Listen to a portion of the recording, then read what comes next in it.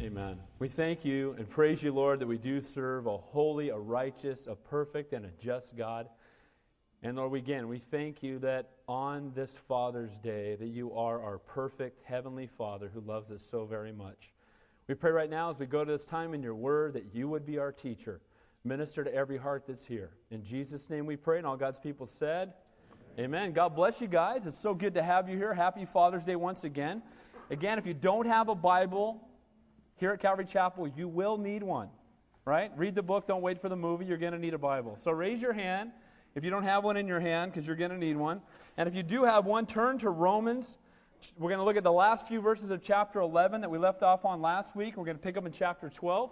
If you're new here at Calvary Chapel, we just go verse by verse, chapter by chapter, right through the Bible. On Wednesday nights, we started in Genesis chapter 1, and we just go right through the Old Testament. This coming Wednesday, we'll be in Numbers 27. And then we started in Matthew chapter 1 on Sunday mornings, and we're now up to, mainly will be Romans chapter 12 this morning. And youth, by the way, it's good to have you guys in here.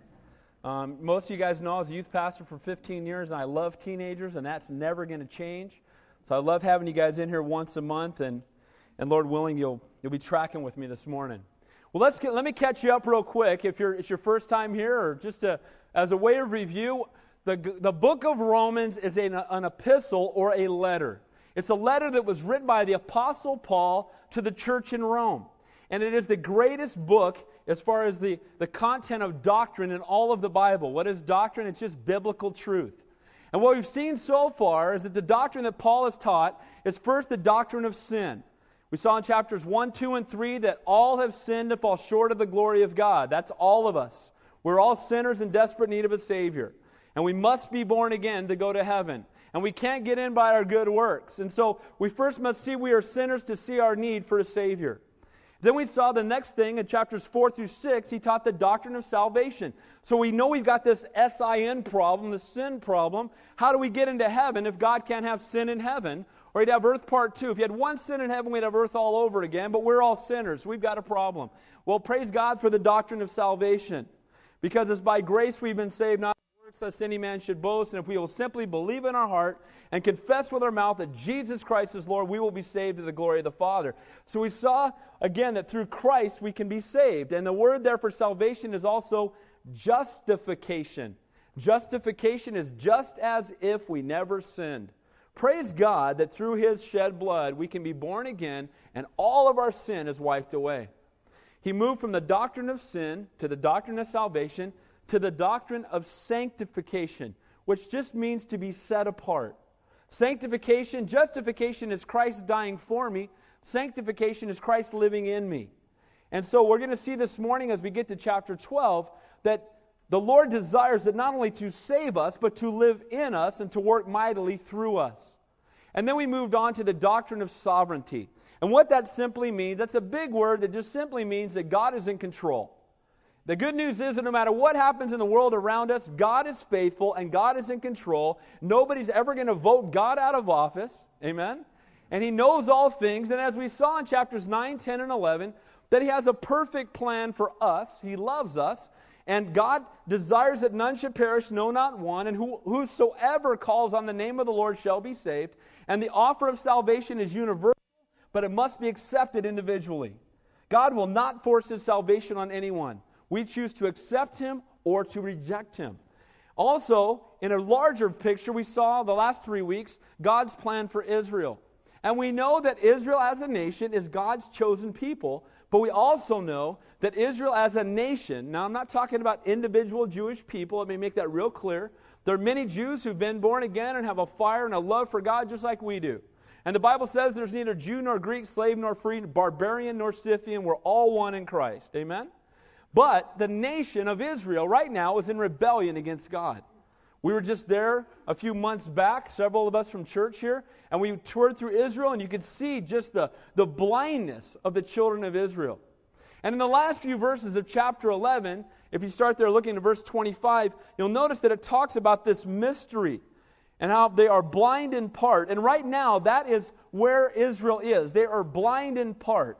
While there are some individuals who've come to know Christ, as a nation they are blind.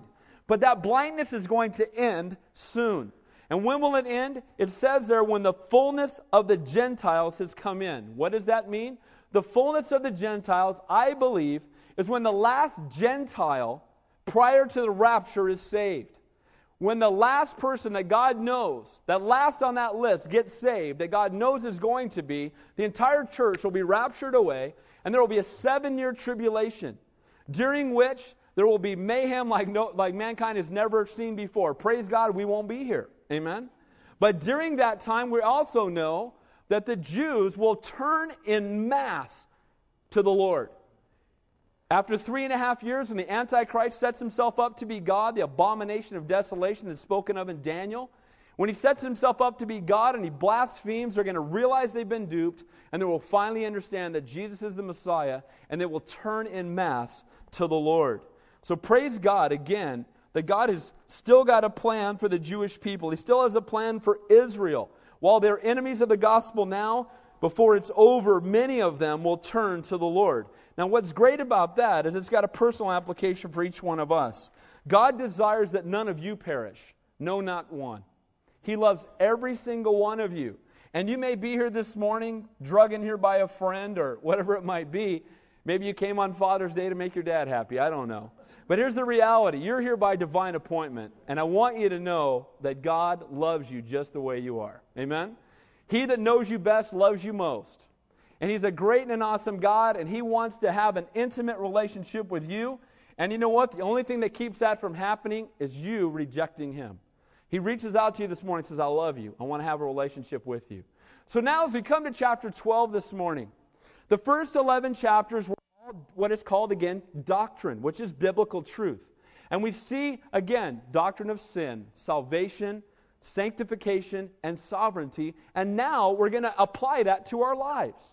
Now we're going to go from understanding biblical truth. Now what? Okay, Pastor Dave, I understand everything you've taught me so far. I read the Bible myself. I understand the Word. What does that mean to my life?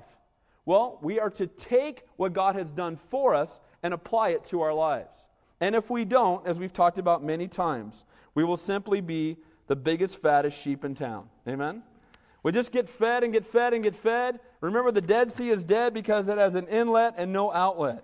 And God didn't save us just so we could have the get out of hell free card and live like the world. But He saved us that we might have intimate fellowship with Him, an intimate relationship with the Creator of the universe. So let's begin here looking in Romans chapter 12, beginning in verse 1. And I want to, again, just talk about this. This is the duty of the believer. I don't believe this happened, and I can't. In 20 years of teaching the Bible, I have the wrong notes up here. This is Romans chapter 11. I taught you that last week. You don't want to hear that again, do you? Could somebody run out to my car? If my notes are not there, could somebody run out to my car and get them? Is that weak or what? Pastor Dave, this just shows the humanity of your pastor. I'm sitting here looking at my notes going, this is from last week. Unbelievable. All right.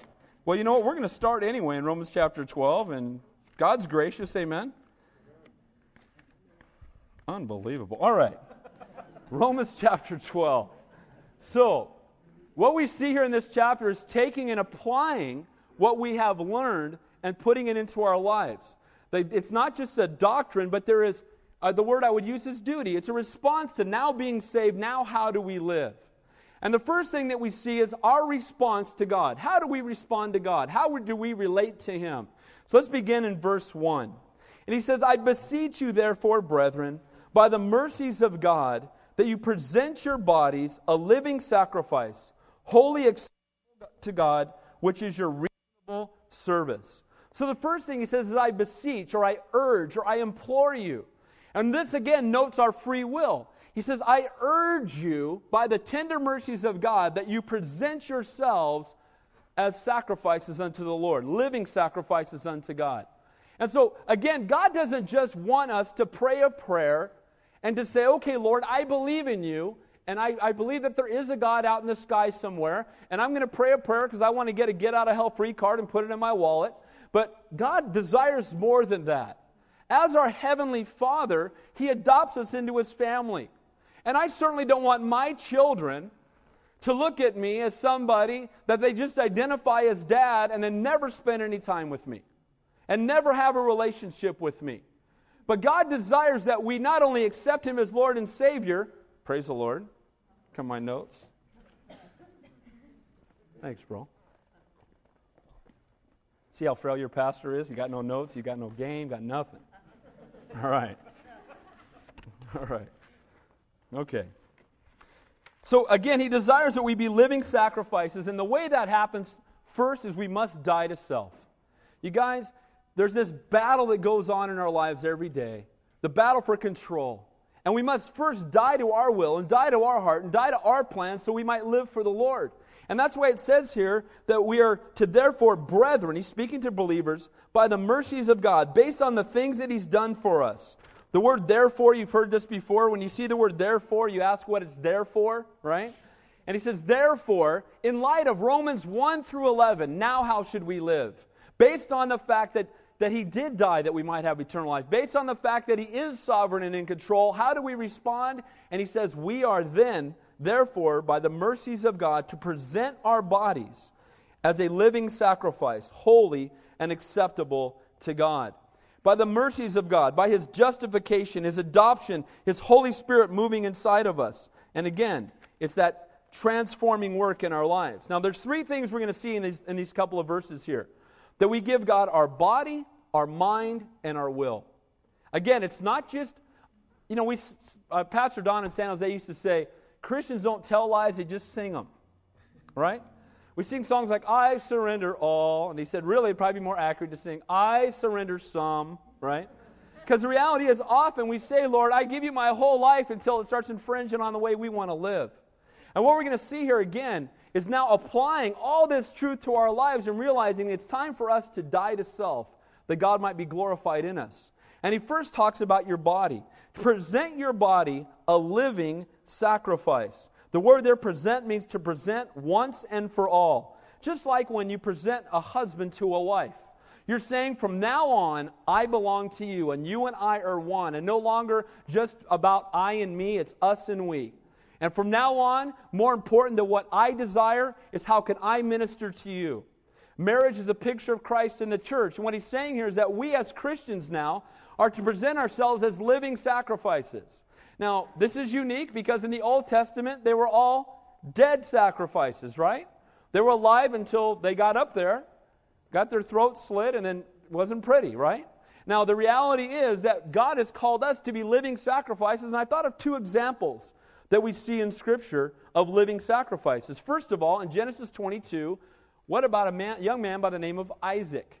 If you remember Abraham taking his son up, and Isaac, who at the time, people, you see children's stories, and Isaac's like 9 years old or 5 years old. He was probably closer to 25 or 30 years old. And his dad was like 125, all right? So do you think Isaac could have whipped up on his dad? Without any problem, right? But what did he do? Isaac freely laid down his life in obedience to the Father and said, you know what? You're my dad, and if this is what God's calling you to do, I'm going to lay down my life. As we know, Isaac was a picture or a type of Christ. Then the ultimate living sacrifice, of course, is Jesus, who went to the cross and suffered and died that we might have eternal life. And here he's saying that we present our bodies as a living sacrifice. It's not just the get-out-of-hell-free card, put it in your wallet, pray the sinner's prayer, and live like the world. But it's, Lord, I want you to have all of me. Amen? Lord, I want to give you my life. I want to give you my body. I want to give you my mind. I want to give you my will. Lord, I want you to be first and foremost in my life. Now, I can tell you honestly, most of you know I'm a PK. I'm a preacher's kid. I grew up in a Christian home, and I got saved at a very young age. But I can also tell you, in all honesty, that up until I was in college, while I loved the Lord, and I was very vocal about my faith, He was not the passion of my life. He was a passion in my life, but He was not the passion of my life. And I believe that's what this is talking about, presenting ourselves as living sacrifices, saying, Lord, nothing is more important than you. Nothing comes before you. I die to myself, to my will, to my passions, and Lord, I give all of it to you. Can you imagine what would happen in this world if all of us who call ourselves Christians did that? Amen? Can you imagine if we made Christ first and foremost in every way? Said, God, not my will, but thy will be done. Your heart. I give you my hands. I give you my voice. I give you everything, Lord. Not holding back on God. Did he hold back on us? He gave his only Son that we might have eternal life. Becoming a Christian isn't mumbling a prayer and joining a church or religious organization. It's more than just asking to be forgiven. It's becoming a living sacrifice, dying to the person you used to be, becoming a new creation, giving your life completely to him. God doesn't want just promises or commitments from you. He wants you. He wants you. He loves you. And he knows every wicked thing you've ever done, and he still loves you. Amen? What a great and awesome God we serve. Galatians 2:20 says, I have been crucified with Christ. It is no longer I who live, but Christ lives in me. It says there, present your bodies as a living sacrifice, holy and acceptable to God. What amazes me is that if I present my body to God, it's holy and acceptable. Is that because I'm such a holy guy, or you're such a holy gal or holy guy? No. It's because Christ is holy. Amen? And he makes our sacrifice holy because he now lives inside of us. And so when we present our bodies to him, it's a holy sacrifice. We're giving him something holy. We're giving him something set apart. And again, that lamb had to be holy, had to be firstborn, had to be spotless. And that's what we've become as we've given our lives to Christ. And it says there, which is your reasonable service. The word there for reasonable is rational or logical. Unlike the irrational or illogical sacrificing to the things of the world that are passing away, in the light of all that God has done for us, it only makes sense that we give our lives to him. Amen? It only makes sense. Lord, you've done everything for me. How can I not give my life to you? And I'll tell you, in the world today, in a lot of churches today, man, that's just a little too radical. You know, Pastor Dave, lighten up, man.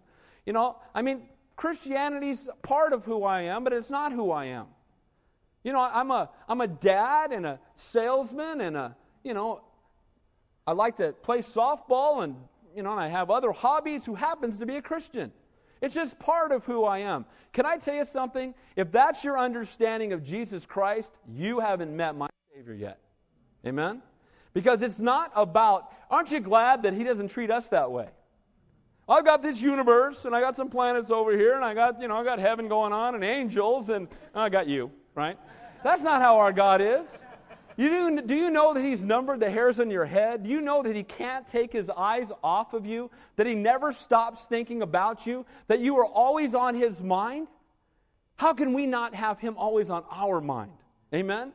And he's saying it's reasonable. It makes sense that based on all that he has done for us, how can we not just give our lives to him? Man, our God is such a great and an awesome God. And may we live lives totally devoted to him. Verse 2.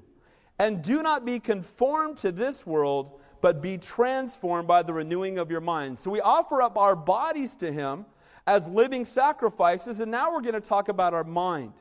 Now the word here for conformed, and this is really a key right now. Do not be conformed to this world. The world wants control of your mind. Amen? Who's the prince of the power of the air? Satan is. He's a roaring lion seeking whom he may devour. And so we watch stuff all day long that wants us to compromise our faith. We entertain ourselves with stuff that wants us to get our eyes off of Christ. And we're bombarded with stuff that wants us to be conformed to the image of the world. But the Bible tells us again, do not be conformed to the world system, to popular culture, to its manner of thinking. The world is in rebellion against God. And if we're getting along with the world and flowing with the world, go with the flow, I don't see that in the Bible. Amen? Live and let live, not in Scripture. It's in a lot of bumper stickers in Santa Cruz, I know that, but it's not in God's Word. God desires that we be in the world, but not of the world. That again, we have a burden for the lost, and we're not self-righteous, we're not holier than thou, we don't look down on the world, but we are new creations in Christ, and we should be different than the world. And you know what really breaks my heart is that many churches today have said we need to be more like the world so we can reach the lost. I know you've heard that. There's books out about how we need to be more like the world. Can I tell you something right now? People were not attracted to Jesus Christ because he was like the world. Amen? We don't need to be like the world. We need to be in the world and not of it. And as it says in this verse, do not be conformed to this world. Don't fall into conformity with the things of this earth that are passing away. We need to be sold out and set apart and different, and we need to be halogen lights shining in a lost and a dying world. Salt and light. That's what God has called us to be.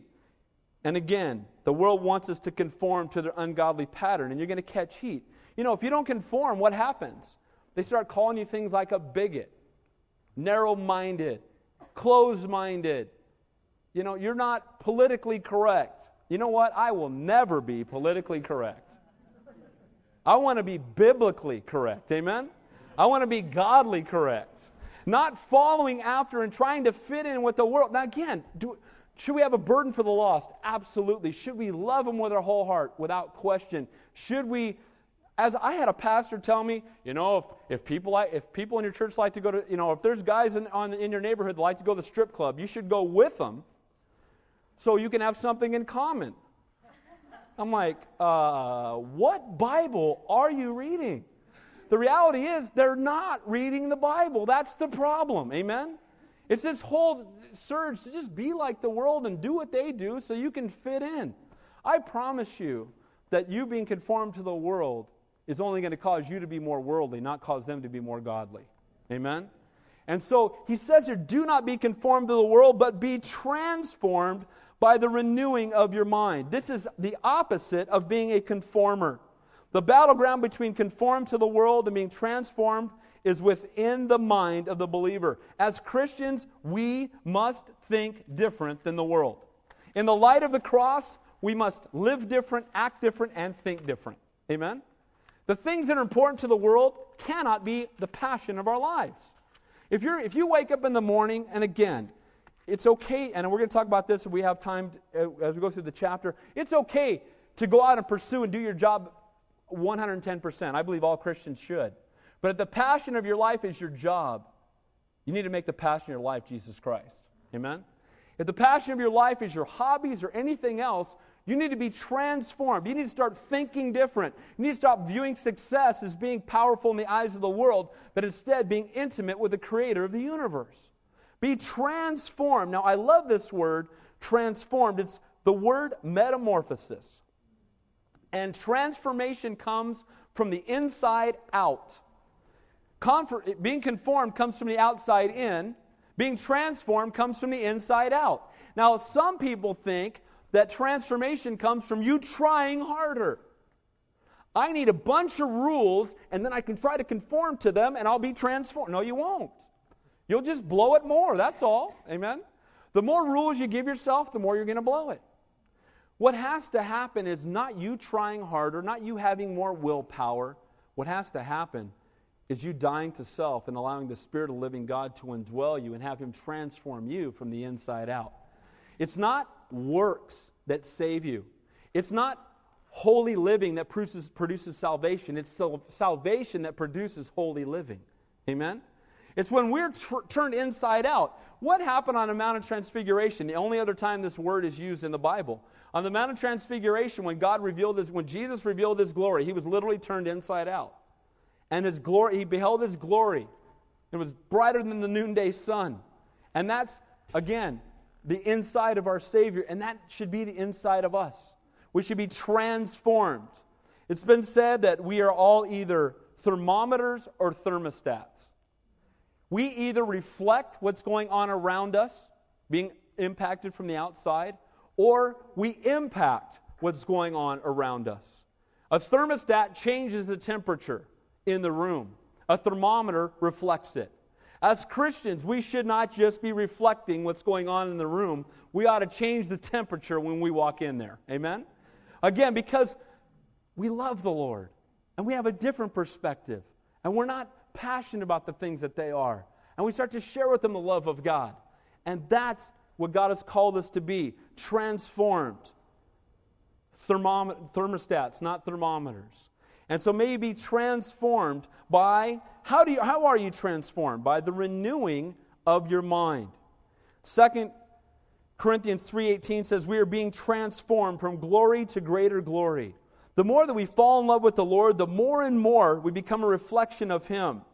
The world, again, pressures us from without to conform to its standard. But as we seek the Lord, He will transform us from within. So how do I keep my mind on the Lord? How do I keep my mind on Him? How do I renew my mind? You know what? Maybe you're sharper than me, but I'm a pretty simple guy. I can really only focus on one thing at a time.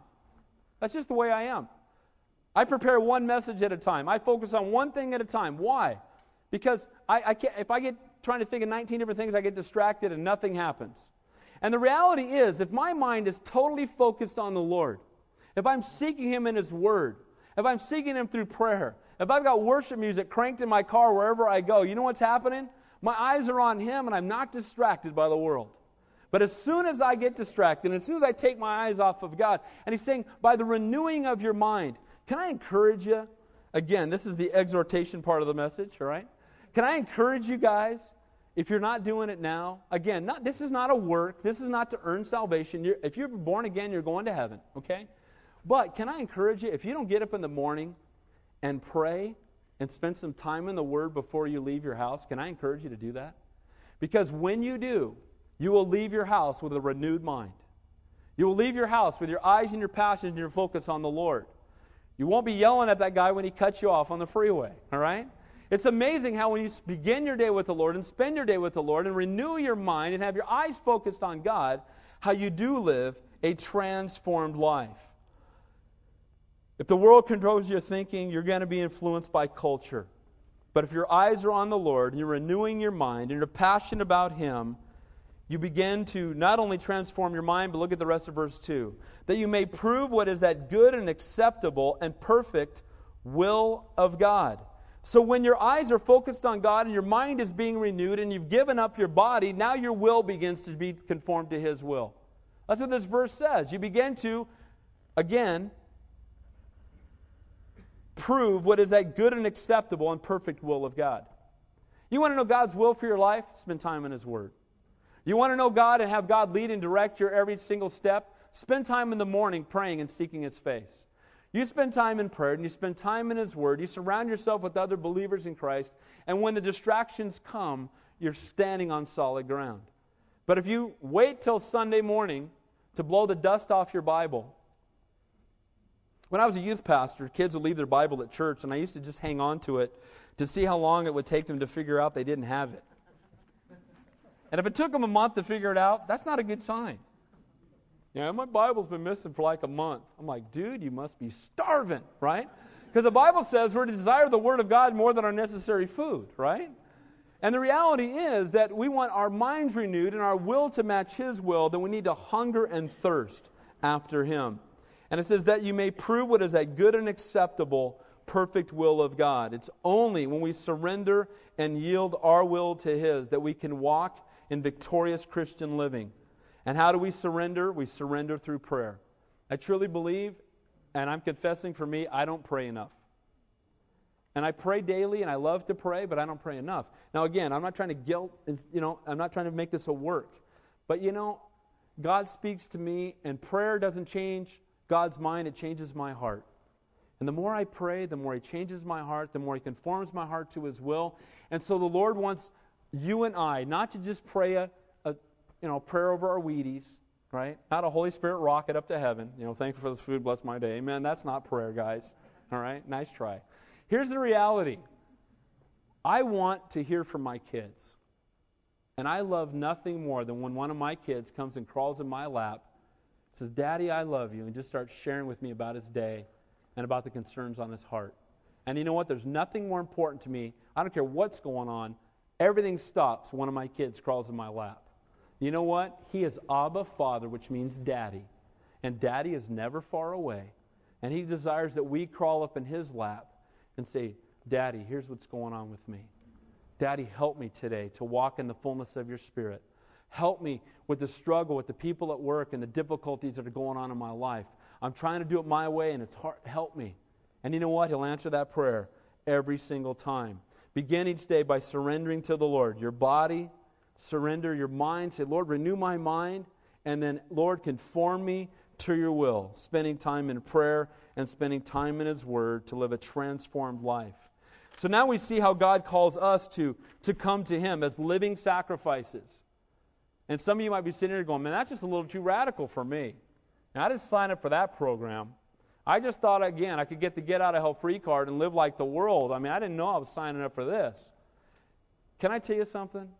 The more you fall in love with the Lord and the closer you are to Him, the greater joy you're going to experience, the greater peace you're going to have in life, because that's what you were created for.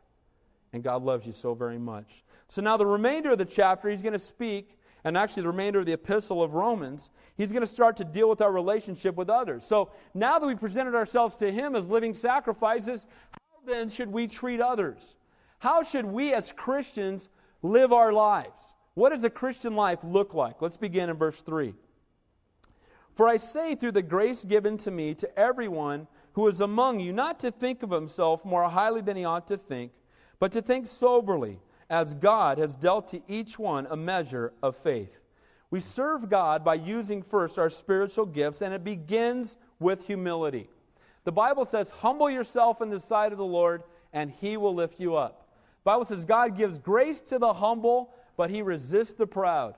And there's nothing that grieves the heart of God more than somebody who's arrogant about their salvation or arrogant about their gifts. How can we be arrogant about our salvation, our gifts? Here's the reality. Any gift you have, God gave you. Amen? And you can't walk around saying, yeah, I'm good. And I hear people do this on the radio. I heard a guy, I'm anointed. I'm anointed. My hands are anointed. I'm like, dude, you ain't anointed on this channel anymore because, enough of you. And the reality is, when we start talking and being arrogant like that, the reality is that we're one beggar leading another beggar to the bread. Amen? And we are all sinners saved by grace. And I need to remain desperate for Him, because without Him I can do nothing. And he says here in this verse that we must first remain humble. You want God to use you? Remain humble. You know what I love? I love when God so clearly shows me somebody's gifting. And I go and I talk to them about being involved in ministry here or becoming a pastor. And you know, every guy that I've ever asked to become a pastor at this church, every one of them has, in one way or another, said, I'm not worthy. And I said, that's how I know you're called. Because you're humble. And you're desperate for God. And you don't feel worthy.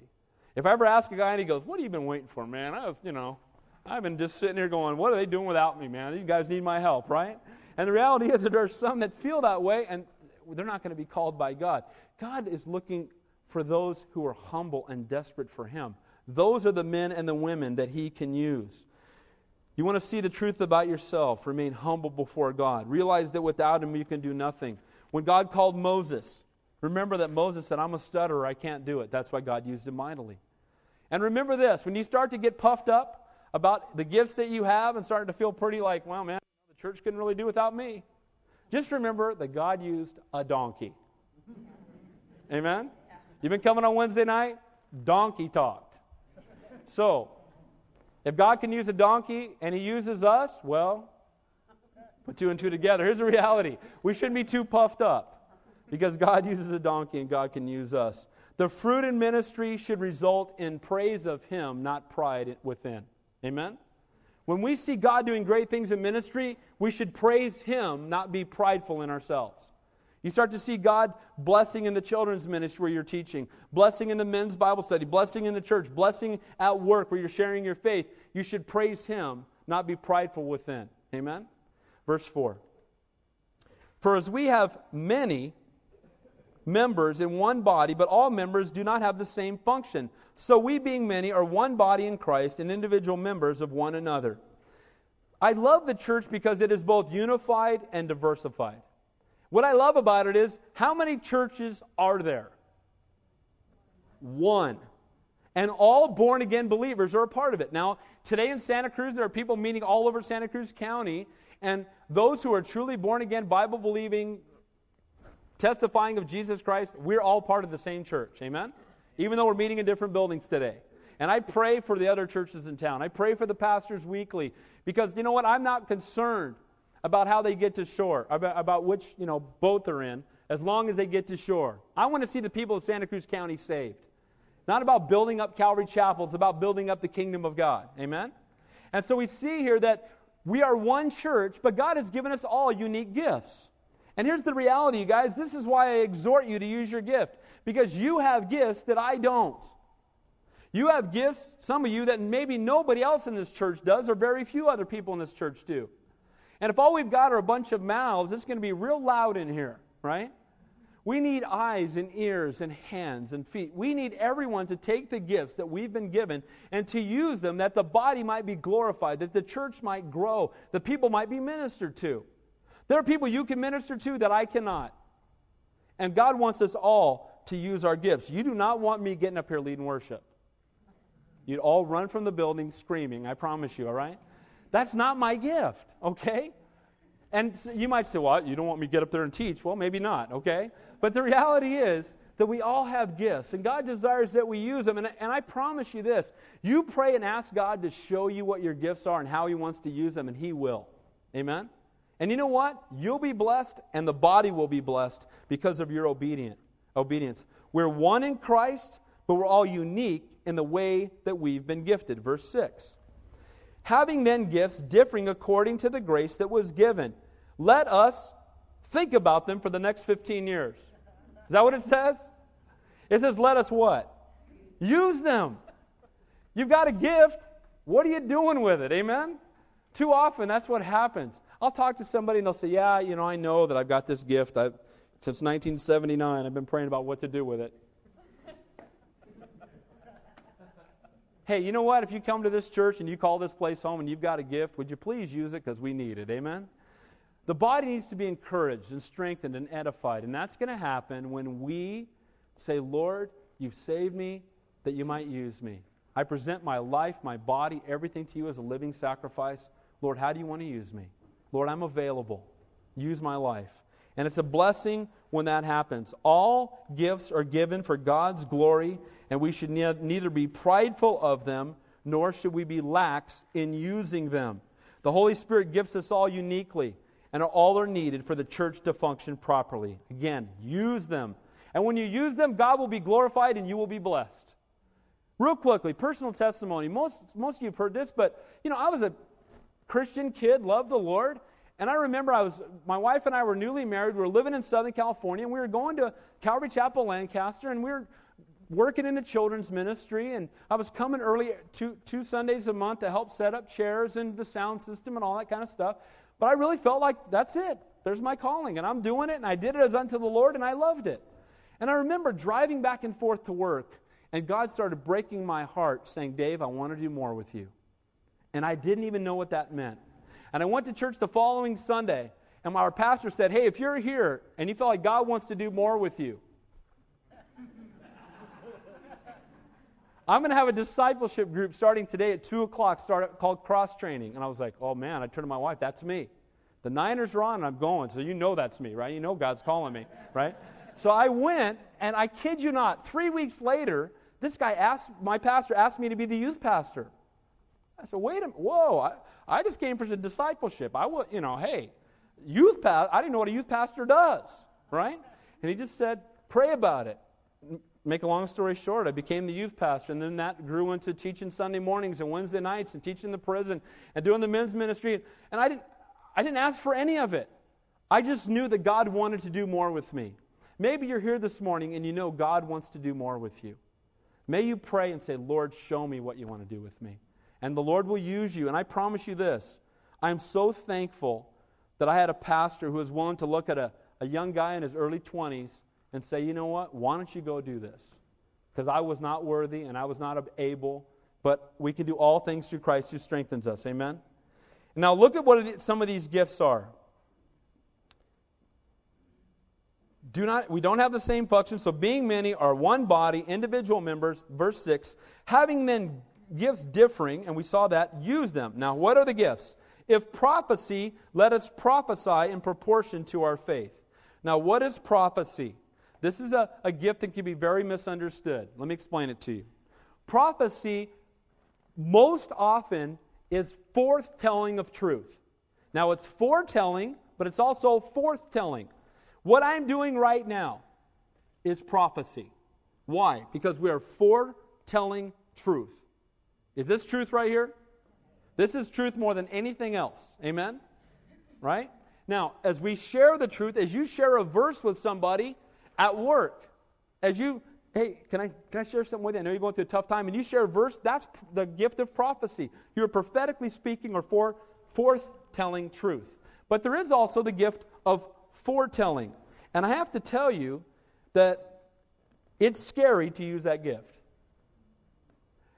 How many of you have ever had, you know that God's telling you to share something with somebody and you're scared spitless to do it? Raise your hand.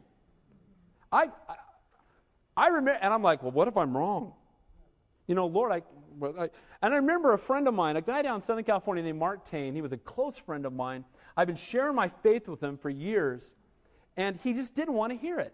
He was very respectful, but he never wanted to hear it. I went into the office one day, and this guy who never showed emotion was weeping at his desk. And I walked by and said, what's going on? He goes, my dad's just been diagnosed with head-to-toe cancer, and they've given him 3 months to live. And I said, can I pray for him? And the first time I saw a light go on, and he said, would you please?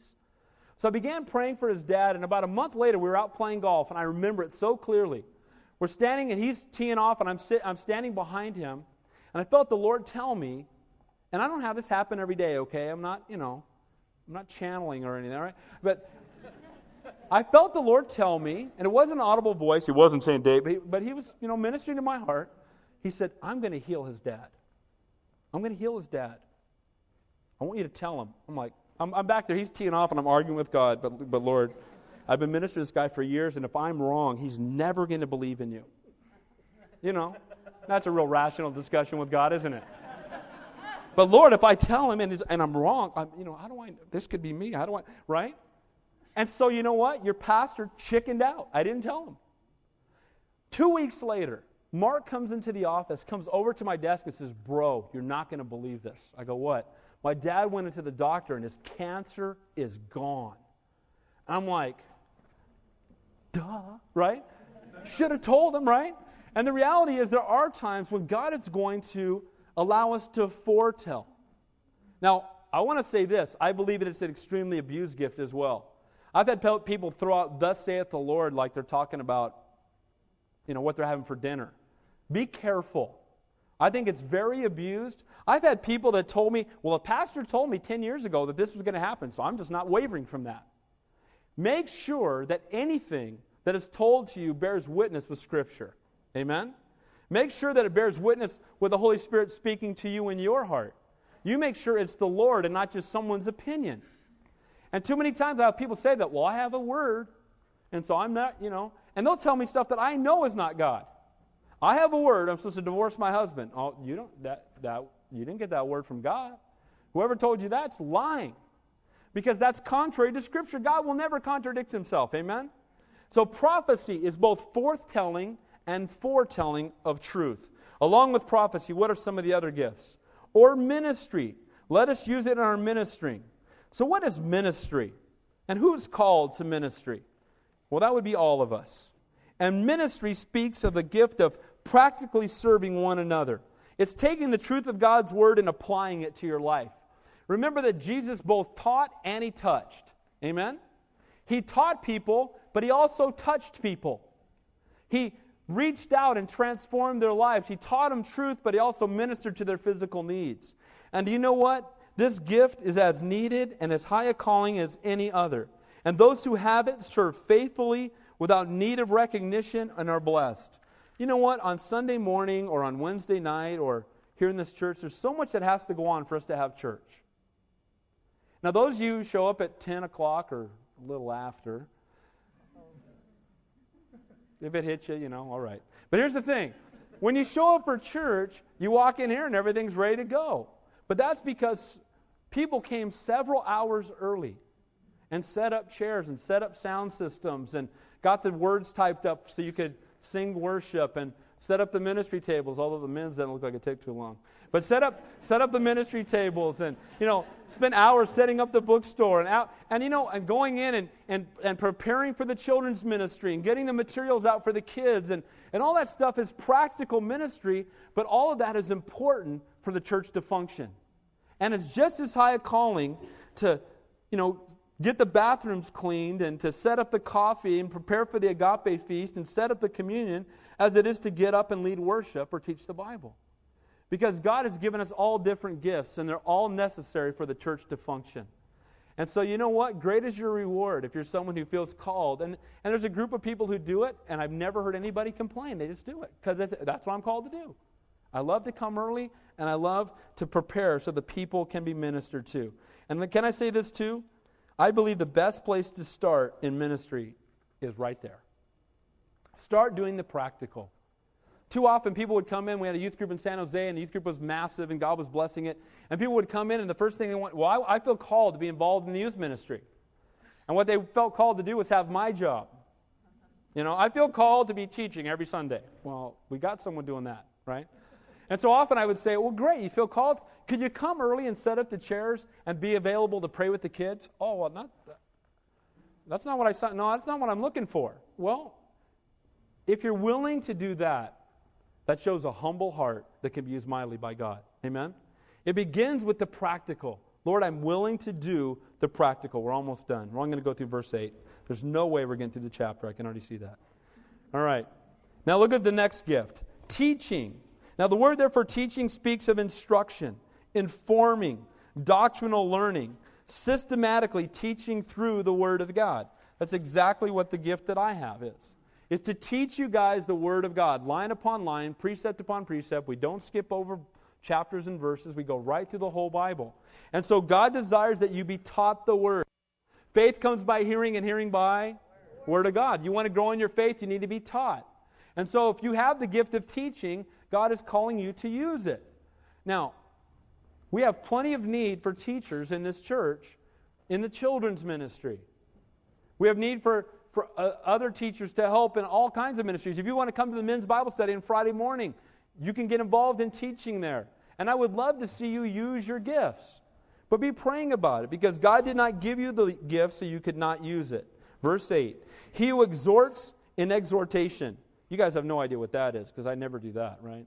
No, exhortation is, teaching is the defining of truth, and exhortation is the demanding of truth.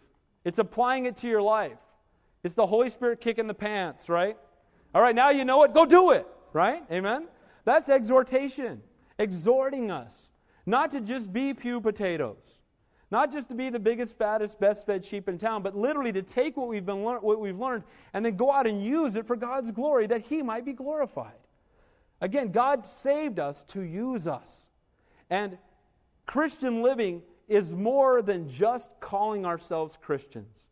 It's more than praying a sinner's prayer and putting a fish on the back of your car. Amen? It's being transformed. It's being a new creation. It's living a totally radically different life. It's now having a life that impacts the world around you, making you a thermostat, not a thermometer. You become somebody who is transformed and touching the world around you. And then you start taking those gifts God's given you and you use them for His glory, and it's the greatest joy there is. God saved you to use you. Last couple of gifts here. Exhortation again. Encouragement. And then it says, he who gives with liberality. Oh, we knew that was coming. Here's the reality, guys. If this is your first week here, one thing you're going to learn about this church, we teach the Bible. And if it's in the text, we teach it. But I'll tell you what, I'm never going to ask you for your money. We don't even pass an offering here. You know why? There's too many churches out there today that's what the whole program's about. We're all about Jesus Christ, Him crucified and risen from the dead. We believe that where God guides, God provides, and He has provided for this church from day one by us simply just saying, if you want to give, there's boxes in the corner, help you, God bless you. But if you have the gift of giving, you should do it with liberality. And again, I want to say this. I love when I see people with every gift, including this one. Because often these are people that have been blessed, and they realize that all they have is the Lord's, and they love to give. And I'll tell you, it's amazing. I shouldn't be surprised, but I often am. When I'll see there's this desperate need, there's a family in our church that's hurting, there's somebody that has a need for something, and I remember in San Jose walking through the hallway, and we had 20 kids that couldn't afford to go to camp where it transforms their lives. And this guy walked up to me and said, God put it in my heart to give you this. And the check was the exact amount to pay for 20 kids to go to camp. That's giving with liberality. It's hearing from the Lord, just like teaching or exhorting or anything else. And again, don't give because a guy's twisting your arm behind your back. You don't give this week, we're going to go off the air. then go off the air. Amen? I mean, the reality is, you shouldn't have to pound on people. Our radio program, we don't ask for money. Why? Because where God guides, God provides. Amen? We get to watch the Holy Spirit work if we don't go pound on people. But I'll say this, don't give because men manipulate you, but be obedient to give when God prompts you. Amen? If there's somebody that you have a burden for and God puts it on your heart, certainly giving to the Lord first and foremost, but then giving to others and ministering to hearts is truly a gift. And then lastly it said, he who leads with diligence and he who shows mercy with cheerfulness. You know what? In the church today, we are called to be diligent. Do you know that laziness is a sin? And I have to confess to you that it drives your pastor nuts. Because one of the things that we get a lot of is people coming in that are just flat out lazy. And I tell them, you know what your problem is? What? You're lazy.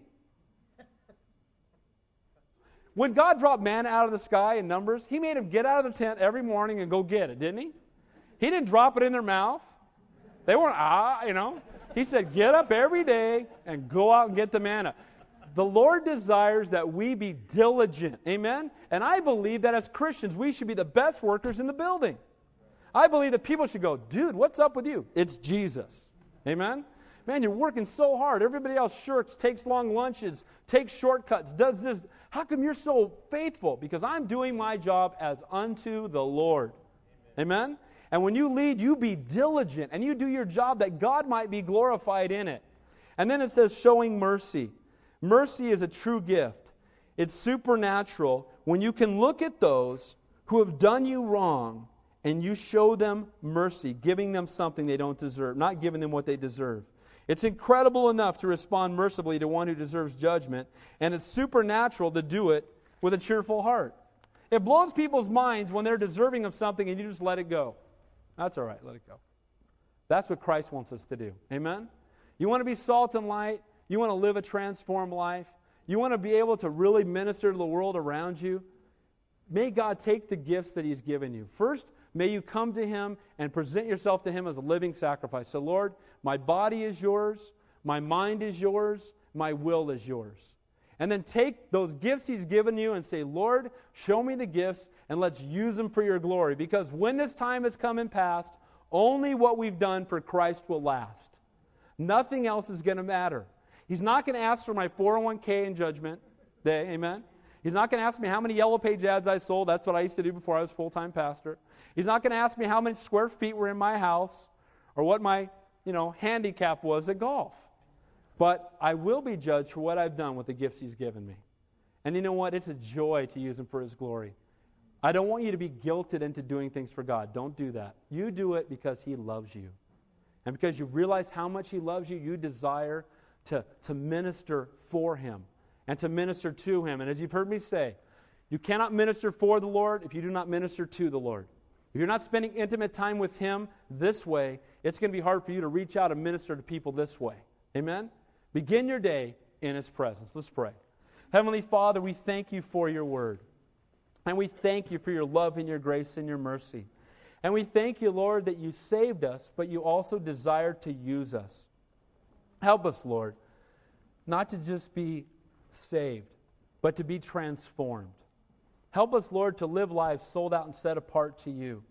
Help us to walk in the center of Your will, to have our minds renewed, to be passionate for You, Lord, to have You be the priority in our lives. Father, as we go to this time of communion, I pray, Lord, that we would do this in remembrance of You, that it would not be common, but, Lord, we would look back at that awesome work on the cross, and, Lord, that it would be a time that as we look back at You, our living sacrifice, that we might present ourselves to You as living sacrifices. So, Father, we love You, we praise You, we worship You, Lord. In Jesus' name we pray, and all God's people said, Amen. Right now we're going to take communion. If anybody needs to run to the restroom, help yourself. God bless you.